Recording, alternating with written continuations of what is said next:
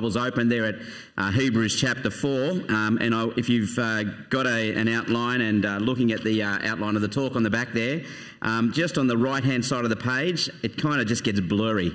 So I kind of didn't work to those ABC on the right-hand side. You can just kind of cross them out and they might appear at some point down that side and you can write it where you want. There you go. Let's pray as we continue looking at God's Word together this morning. It's a great privilege, isn't it, to sit under God's Word. Let's do that together now. Heavenly Father, we give you thanks for the Lord Jesus who died for our sins to give us life in his name. Thank you for the wonderful hope that is ours in and through him, the hope that we'll be reflecting on this morning as we think about rest. We pray that you would give us understanding of your Word. Mostly, Father, we pray that as we get understanding that you would give us the wills to obey you. In Jesus' name we pray. Amen. Well, when my siblings and I were growing up, every year at Christmas time, my dad and mum would take us camping at a place called Blackhead Beach. You can see why we went there. It's pretty impressive, isn't it? We loved it. We'd stay there for 5 or 6 weeks of the school holidays every Christmas. We had this kind of family-sized tent and all sorts of other odd bits and pieces of furniture that would make up our camping exercise. And Dad would drive up the week before we went on holidays and he would get it all set up for us just so we could go up and settle in and enjoy it. It was like a home away from home. But even though we kind of stayed up there for a long time, at the end of the 5 or 6 weeks, we still had to pack it all up and come home. We didn't live there. It wasn't our home. We were just camping. It's kind of why we took a tent, right? Because it's a temporary rain shelter. It wasn't actually our real home. Could you imagine how stupid it would be if my father went up the week before, hired a cement truck, full of cement, laid a slab, then started laying bricks on our camping spot for a 6-week holiday? Now, apart from, of course, the camping site not allowing us to do that, it would just be silly, wouldn't it? Because we were just camping.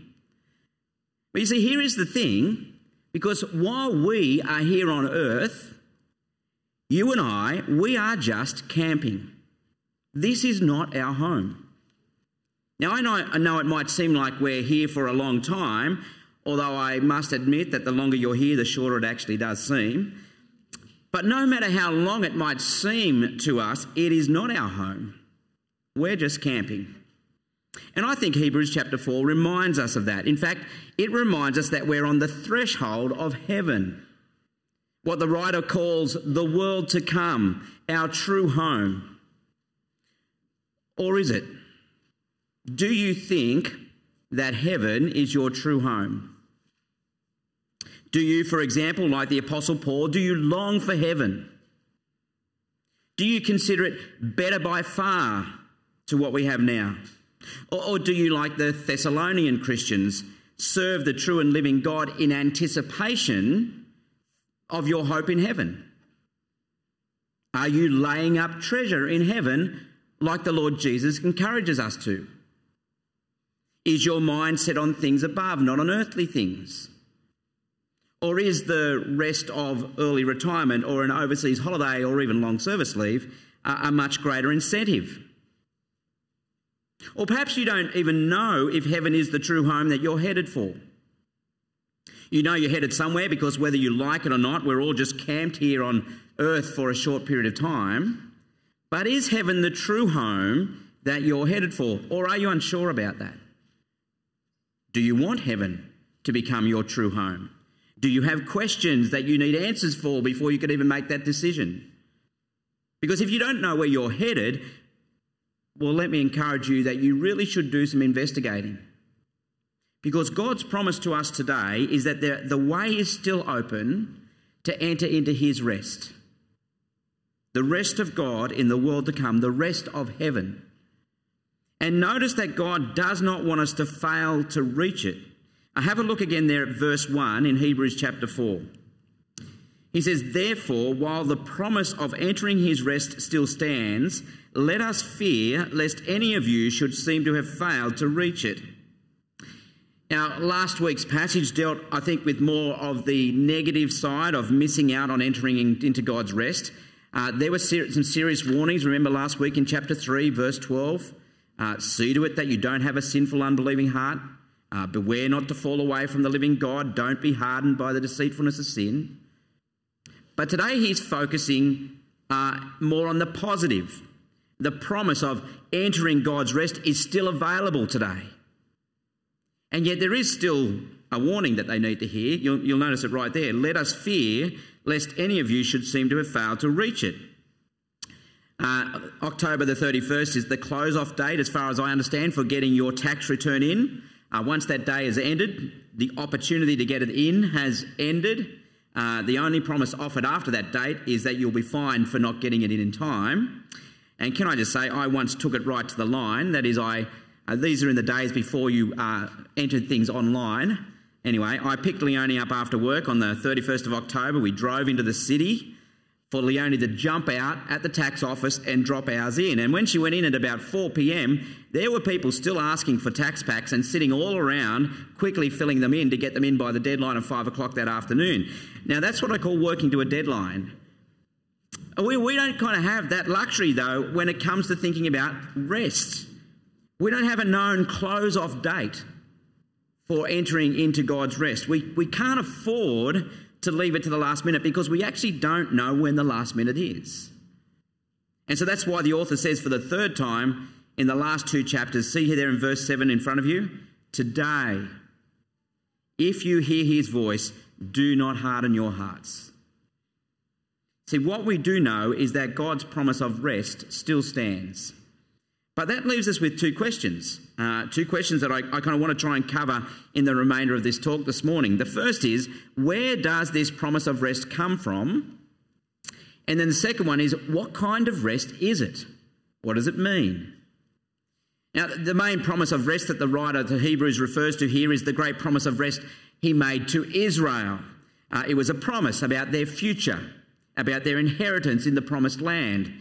But there was already a rest that had come before the promised land. And that was God's own rest that he entered into from the creation of the world. And so the writer actually reminds us about it in the second part of verse 3 there. Look at Hebrews in the second part of verse 3. He says, although his works, that is God's works, were finished from the foundation of the world, for he has somewhere spoken of the seventh day in this way, and God rested on the seventh day from all his works. Notice there the somewhere that God has spoken is in Genesis chapter 2 verse 2, right at the very beginning of the Bible, where God's creation of the world is recorded. The Jewish rabbis noted that in the Genesis creation account, the description of each creative day actually concluded with the phrase, there was evening and there was morning, the first, the second, the third day, etc. But there was no such closing phrase found in the description of the seventh day. And so they wisely concluded that the seventh day had no end. Once God had completed his work of creation, he entered into his rest. He began his rest in the perfection of what he had created. Once God had completed it, he was at rest. And so we know that God remains active in this world, the world that he has made, and yet he is at rest, we're told. And so what we see is actually the rest of God actually predates the promise that he made to Israel. But it was God's great plan to share that rest with the Israelites, led by Moses and Joshua into the promised land of Canaan. And it's actually this rest that God promised Israel that is a picture of God's own rest. It's a picture of the rest that we're invited to enter into. And it actually helps our understanding of God's promise of rest to us now, if we know something of Israel's history. Now, I'm aware that you probably know many things about Israel's history, but let me just recap some of it for you. Israel, you might remember, were slaves in Egypt for many years. They were brutally treated. The Egyptians ruthlessly oppressed and enslaved them. They even go to the lengths of killing every newborn baby boy to try and wipe out their race. And when they cry out to God for his help, he raises up Moses to lead them, and then God miraculously rescues Israel and brings them out of Egypt to safety. He brings them to Mount Sinai, where God makes a covenant with them, a binding agreement with them. That is, he promises that he will bless them and that he will give them rest in a land of promise. And so they in turn promise to trust him and to keep his commands. But in his promise to them, he says they would be his special people. He would bring them into a land of their own. They would no longer be slaves, but they would be free. They would have rest from their enemies. They would enjoy the blessing of this rich land, and God would be their ruler and protector. It was a miraculous rescue and change of fortunes for the people of God. See, God had brought these people he had just saved to the threshold of rest, to the threshold of the promised land. Now, what a contrast it was for them from slavery and ruthless oppression. God has brought them to a land that is flowing with milk and honey, where they'll be free from their enemies and live in peace and safety. All they had to do was to trust God, who had just so comprehensively saved them and go into this new promised land. And yes, he said, yes, they would be opposed, but God had promised that their enemies would flee before them and he would protect and establish them in the land. It was a wonderful promise of God to the people of Israel. But instead, they chose to fear their enemies and distrust God. And so that whole generation failed to enter God's promised rest. So here is where this idea of entering God's rest comes from.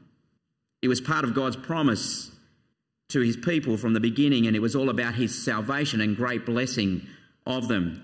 Now, tragically, that generation of Israel failed to enter God's rest. However, as God had promised, after that generation had died out, eventually Joshua, who succeeded Moses, led the children of Israel into the promised land. But did he lead them to rest once they entered into the promised land? Well, have a look at what we read here in Hebrews from verse 6. It says, "Since therefore it remains for some to enter it, and those who formerly received the good news failed to enter because of disobedience, again he appoints a certain day, today, saying through David so long afterwards in the words already quoted, 'Today, if you hear his voice, do not harden your hearts.' For if Joshua had given them rest, God would not have spoken of another day later on. So then there remains a Sabbath rest for the people of God." Now the point here is that if God is still offering rest to people in the time of King David, so long after, which is the quote from Psalm 95 he uses there, then it follows that the rest provided by the promised land was never meant to be the ultimate rest. Because Joshua did lead them into the promised land, and yet they continued to disobey God and face God's judgment. And so if Joshua had given them rest, then God would not have spoken later about another day. In other words, that rest is still on offer for us, even as we sit here today. And notice that the writer calls it here a Sabbath rest. That is, right from the very beginning, God had instructed Israel to set aside the seventh day of every week as a day of rest. It was a structured weekly reminder of the promises of God. It reminded God's people of two things. First, this world is not ours. And then secondly, it was a reminder that God has greater plans. This world is not our eternal home. Rather, heaven is our home. And as followers of Jesus, we're looking forward to heaven itself. That's the rest that we're looking forward to. And the writer calls it a Sabbath rest. It's a little bit like that game Pass the Parcel. I don't know if you remember that game Pass the Parcel. You know, someone wrapped up a great prize in the middle and multiple layers of wrapping around it. It gets passed around a circle until the music stops, and whoever's holding the parcel when the music stops, they take a moment, they open up the next layer. Perhaps there'll be even a little teaser gift in that layer, but the major prize still stands. They're still waiting for its reveal as the last wrapper is opened. And God's promise of rest for Israel was like opening up one of the layers of the Pass the Parcel. It was a picture of the rest that still stands available today, not only to the Hebrews, but also to us. And so what kind of rest is it that remains open to us today? Well, can you imagine just how incredible it would have been for Israel to go from such pain and anguish and poverty and human sadness, suffering, to such outrageous blessing? I mean, even the physical rest that God offered captures the great blessing that God has in store for those who believe and enter his rest that still stands. Only it's going to be indescribably better. Notice verse 9 there. He says, "So then there remains a Sabbath rest for the people of God, for whoever has entered God's rest has also rested from his works as God did from his." Now notice here that it's God's own rest that we are invited into. God's rest is our rest. How do we know that? We'll have another look at verses 2 and 3. "For good news came to us just as to them. But the message they heard did not benefit them because they were not united by faith with those who listened. For we who have believed enter that rest." You see, those two verses there actually tell us how we can enter into God's rest. That is by believing the message about Jesus. The message that Jesus Christ came to earth. That he died to pay the penalty for our rebellion against God. That he rose again to conquer death. And finally, that he promised to return one day to judge the world and bring those who believe into his eternal rest. And so then he says there in verse 9, there remains a Sabbath rest for the people of God. And so who are the people of God? Well, he's just told us, hasn't he? It's those who believe in him. God's rest is ours if we believe the good news of the gospel. But God's rest, unlike Israel's, goes well beyond some kind of transitory earthly blessing. It's much greater. It's not entry into Queensland, where it's supposedly beautiful one day and perfect the next. I don't think that's true, but evidently. But this is entry into God's own rest. The problem is that we actually fail to so often grasp the enormity of what is being offered to us. Actually don't get how significant this is. And one of the difficulties is that our world is so prone to trivialising things. So when people think of heaven, they describe it like a never-ending pack of Tim Tams, or a box of perfectly ripened mangoes, or maybe a chocolate-covered ice cream on a stick that they give the name heaven. And yet as we read Hebrews, the author is lifting our gaze and focusing our attention on Jesus, who has been exalted to the right hand of God in glory, where he rules and sustains all things and where he has blazed a trail for those who faithfully trust him to follow. See, Jesus has gone before us and he's taking us with him to heaven. What's it like? Well, Revelation 21 tells us that it will no longer involve any sickness or dying, no sadness or pain, no relational or social conflict or sin. There won't be poverty. There'll be no abuse. There'll be no hatred or crime. We won't know what fear or failure is. It will be unbridled joy. See, it's actually impossible for us to fully grasp, but it will mean the realisation of God's purposes for those who trust him. This is not our home. Why on earth would we live as if it is? And if that's what we think, that this is all there is, then we need to change our worldview, or at least our view of the world. See, God has created us for glory and honour. But in case I mislead you to thinking that this rest kind of all lays in the future, now let me just quickly draw your attention to verse 3 again. Because in verse 3, notice what he says. He says, "For we who have believed enter that rest." Now, the word enter has both a present and future aspect there. This rest is not just a future hope. We enter it now by hearing and obeying God's voice through his word, through the Bible. And we enter it by believing in Jesus and his work for us, by trusting in his sacrificial death to restore our relationship with God. See, the rest we enjoy now is the peace that we have with God. We're no longer his enemies, and therefore we no longer fear his judgment. And our futures are assured. God's future rest still awaits its fulfillment. But like the original readers of Hebrews, we're on the very threshold of entering our great reward. We must not allow anything or anyone to stop us pressing forward across that threshold into everlasting honour. See, we're looking forward to heaven itself. And so the warning of Hebrews is to not trip on the threshold. And the writer here wants to encourage them. He wants them to grow in their understanding of the plans and purposes of God. In verse 1, he says to them, "Let us fear, lest any of you should seem to have failed to reach it." He's held up the people of Moses' day and he says to them, "Look at your forefathers. They were promised rest. God had miraculously saved them and brought them to the threshold of the promised land. They stood there looking in. They saw the beauty and the abundance of that land. But because of fear, because of a failure to trust God, because of disobedience, they failed to cross that threshold into the God's rest. And so instead they went to their deaths, their bodies strewn in the desert." That is, they didn't believe that God was faithful. They weren't convinced that he would keep his promise. And so the initial readers of Hebrews were in the same danger. They were now under pressure. They were being persecuted. Could God be trusted to bring them into rest? And the writer wants to assure them that God's promise of rest still stands, and the alternative is clear. They can either enter into God's rest with all of its joy, or they can fall back.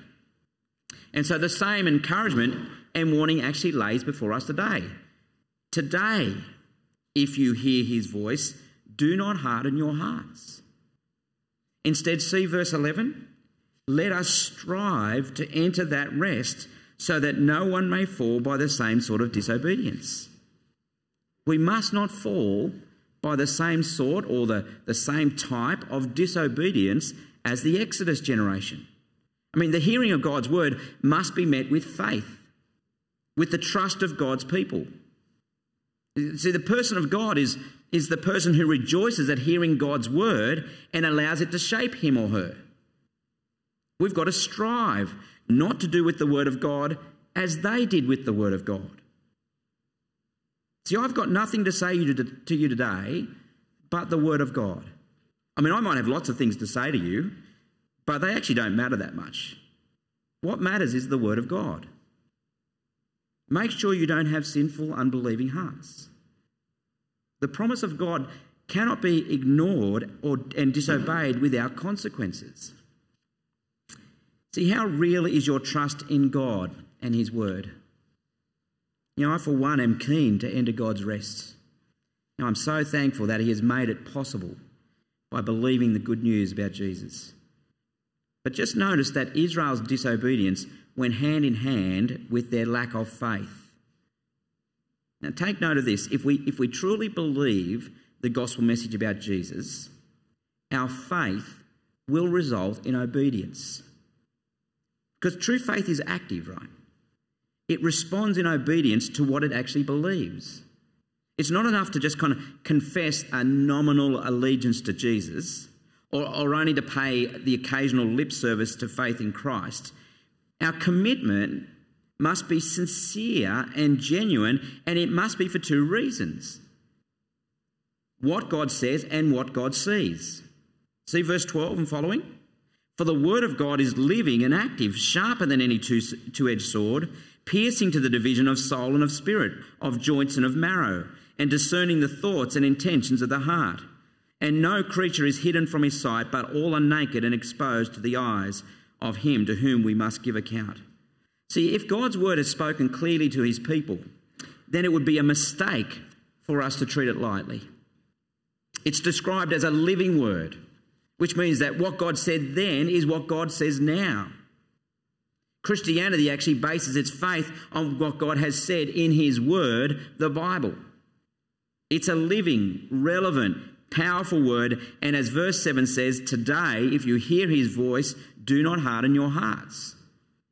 It's a word for today. It judges the thoughts and attitudes of our hearts today. We might try and hide things from each other, but we can never hide them from God and his challenging, life-changing word.